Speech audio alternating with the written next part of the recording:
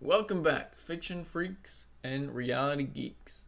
For a reminder and a refresher for the new and old listeners, a fiction freak is someone who believes in the story but not the reality.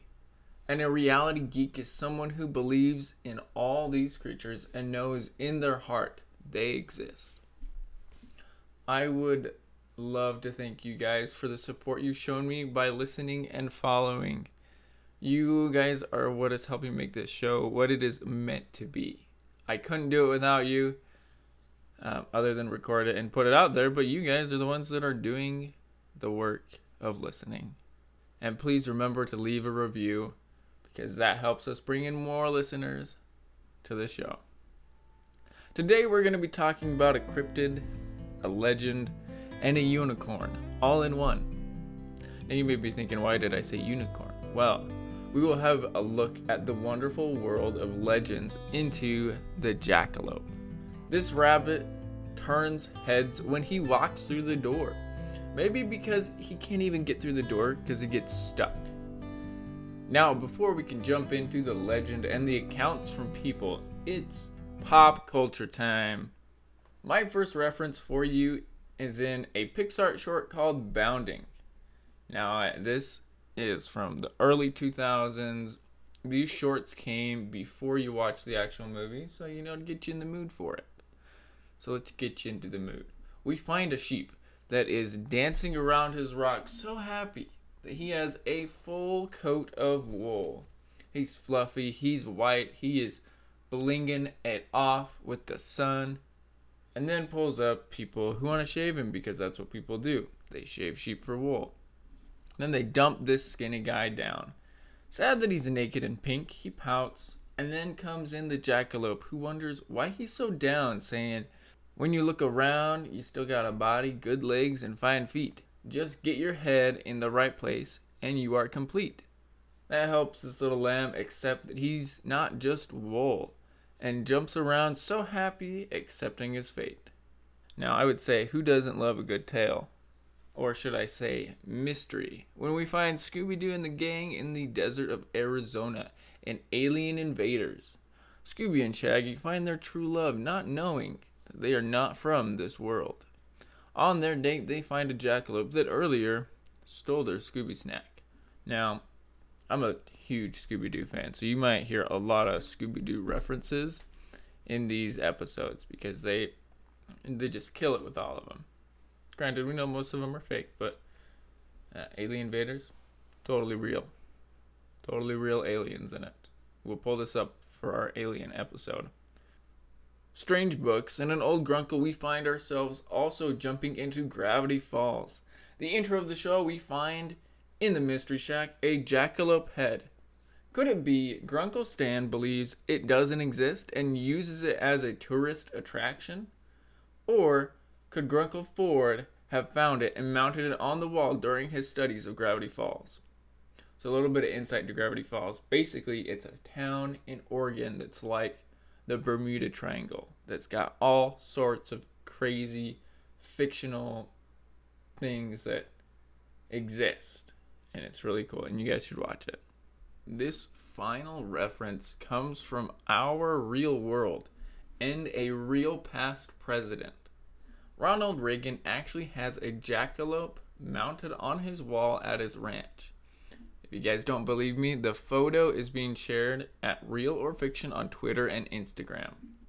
I mean, if a president believes that jackalopes exist, that means the government is hiding something about it. It has to be, right?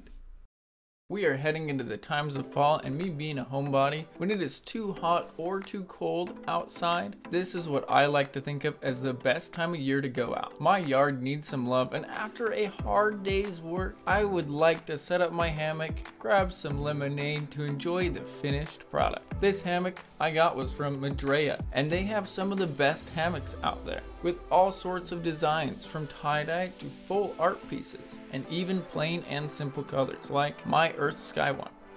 Adding on to that, for the campers and hikers out there, they have all the gubbins you need to start that journey. With the code ROF, you can get 20% off all purchases, excluding promos. Join the Madrea family today. Remember, the code is ROF for 20% off. Make sure you check out the link in the description for more details. We are now entering the world of legend. We have many names for the jackalope, being the Scavander, the Alhamira, Wupeltinger, Rakurala, and Rasselbach.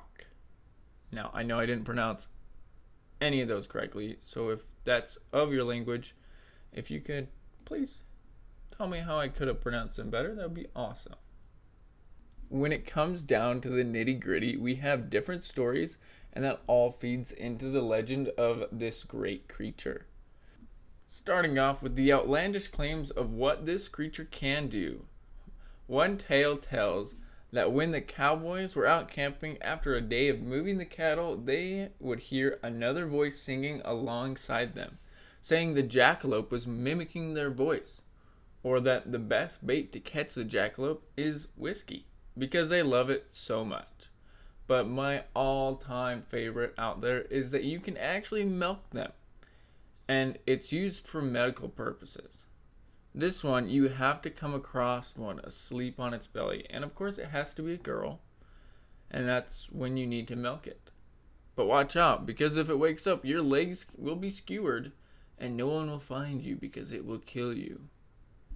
This legend starts back in the 13th century with the Persians.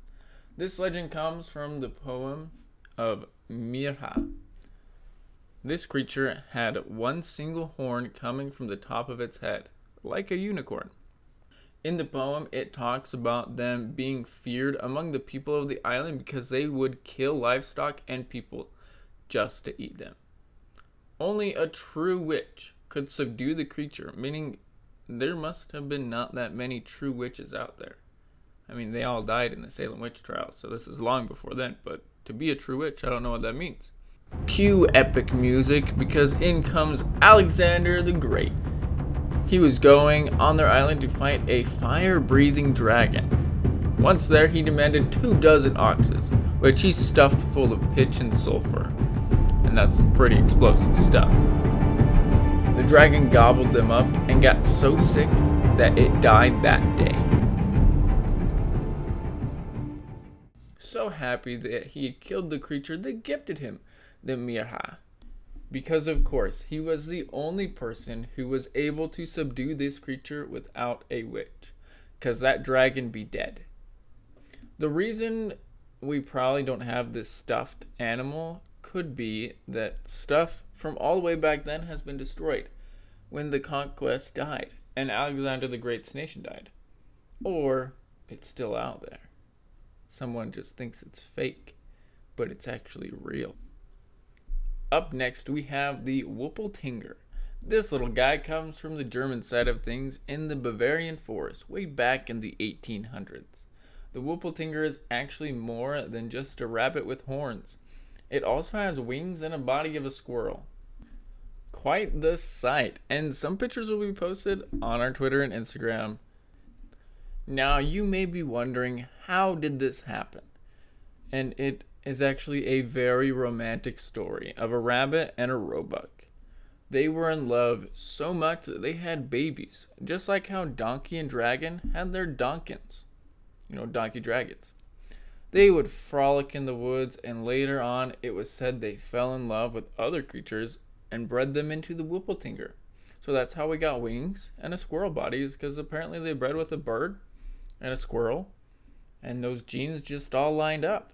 It is said that they were a shy creature and would not harm humans. And they did have healing properties. Their saliva would grow back hair from bald spots. The only bad part is that if you're the one getting the saliva, they spray like a skunk, but that stink lasts for life. You might be wondering, how do I meet this wonderful creature? All you have to do is find that single attractive girl in your life and take them to the Bavarian forest on the night of a full moon. And if you're the right man, it shows itself to you. But what if you want to capture it? All you have to do is take a bag with a shovel, prop it up, and you light a candle inside it, and this attracts them because light is what they love. And once inside, just take the shovel away, and boom, bam, you have a Whippletinger. Super easy. It's almost like our live bait traps could catch Whippletingers. But if you're going to set it up, make sure you take that attractive single girl with you. Welcome to the pulled apart section we have here for you viewers. Our sponsor today is you.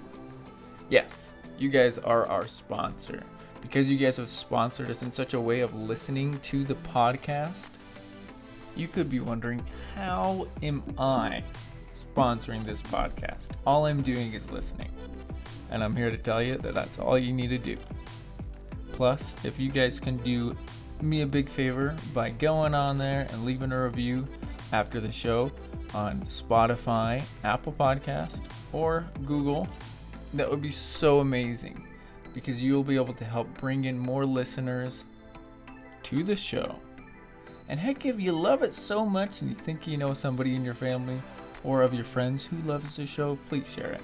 Now, are you a fiction freak or a reality geek? Here to tell you, you are already a part of this show. Another one is the Scavander. It comes from a man in Sweden. His name I will totally butcher, but it's Håkan Dalmark. He told a tale to his household of him shooting this creature on one of his hunts. It was said to be half wood grouse cock and half rabbit. The housekeeper's son had an art piece made up of this creature, and it was put up in a museum. Håkan asked a noted taxidermist to build another one based off of his specifications. And after he died, it was put in the Nora Bargett Museum and is still there today. The time you Americans have been waiting for. How the jackalope came to be. This tale is of my own rendition, as we only have one sentence from it. Back in the 1800s, we have a man who decided it was a good day to go hunting. He, of course, grabs his rifle and heads into the woods. Now, this man was what was known as a trapper. He spent a lifetime trekking across mountains and forests to find rabbits, beavers, weasels, and foxes to kill them and sell their furs for money. Getting back to his epic tale, we find him lurking in the bushes waiting for the rabbit to appear, when all of a sudden what looks to be a rabbit hops into view. But wait, this rabbit has horns on its head. Why would a rabbit have horns? Should he be the one who kills it and shares this with the fur traders? He would become rich and famous for the act. But in an attempt to kill the creature, it bounds away into the bushes so fast that he has no time to react. This man was known to claim to seeing one on his ventures, but as we know, no rabbit was produced with such claims. Jumping a century and 40 years, we come to Douglas Herrick and his brother. Back in 1939, they had just come back from a hunt with a rabbit, and of course, they were taxidermists. They threw the creature on the table, and it slid next to some horns as well that were laid on the table. And they thought they had a strange idea to put them together to create these animals we know today as the jackalope. With this, they made tons of money selling it for around $10 a pop, which is $35 today. They made hundreds of them, and the family business still continues today. Here's an account from an airport customs officer who confiscated a jackalope head mount from a lady's bag because it was claimed to have come from a protected species. Now, the question that rattles around in my brain is, why would they do that? This, for me, tells me that they actually exist. Why would the government say, let's confiscate a head from a mount from a creature that doesn't exist? Now, this is even more crazy. What if the brothers just made up the tale? Because if they told people, they would think they were crazy. Which for me, it's a national discovery. But no, people are like, oh, you're insane for believing in something like that. The state of Wyoming has actually named their mythical creature as the jackalope in theory. The Senate won't allow it, but I think it should be because Douglas, Wyoming is the city of the jackalope, with a hunting season that lasts only 2 hours on a day that doesn't exist. Another reason that they are protected. You can buy all the jackalope things there you need, but of course you've got to watch out because people will sell you fake stuff. If you believe the jackalope is fake, I guess. With all this knowledge being out there and the fact that we Americans have a tale that is far-fetched, the early accounts caused me to believe that they did actually exist. And if they are still alive today, or became extinct back in the 1800s because people wanted them, and the stories in America probably came from their ancestors. With all this knowledge that I've laid out to you, I believe in the jackalope. I am a reality geek. Now make sure you head on over to the Twitter page and Instagram. We also now have a Reddit community. If you want to head over and find it, it's ROF Podcast. ROF Podcast. Because I can't say podcast correctly, apparently. Another reason to head over to the social media is for pictures on this wonderful creature and sources where we found all of our information. Make sure if you did enjoy the show to please write a review. 5 stars are best, but I'm not begging that you guys give them to me. Give me your own personal, honest opinion. That's what I want to hear. I want to hear if you guys liked it or if you guys hated it. And please share with anyone you think would enjoy this, or just need something new to listen to. It's funny, I will be scrolling through my Facebook and I'll find my friends who are like, hey, I need a new podcast to listen to. And I'll always share podcasts that I enjoy. So if you have a friend like that, please, if you enjoyed it or you think they'll enjoy it, please share it with them. And remember, you have to bound, and rebound when life gets you down.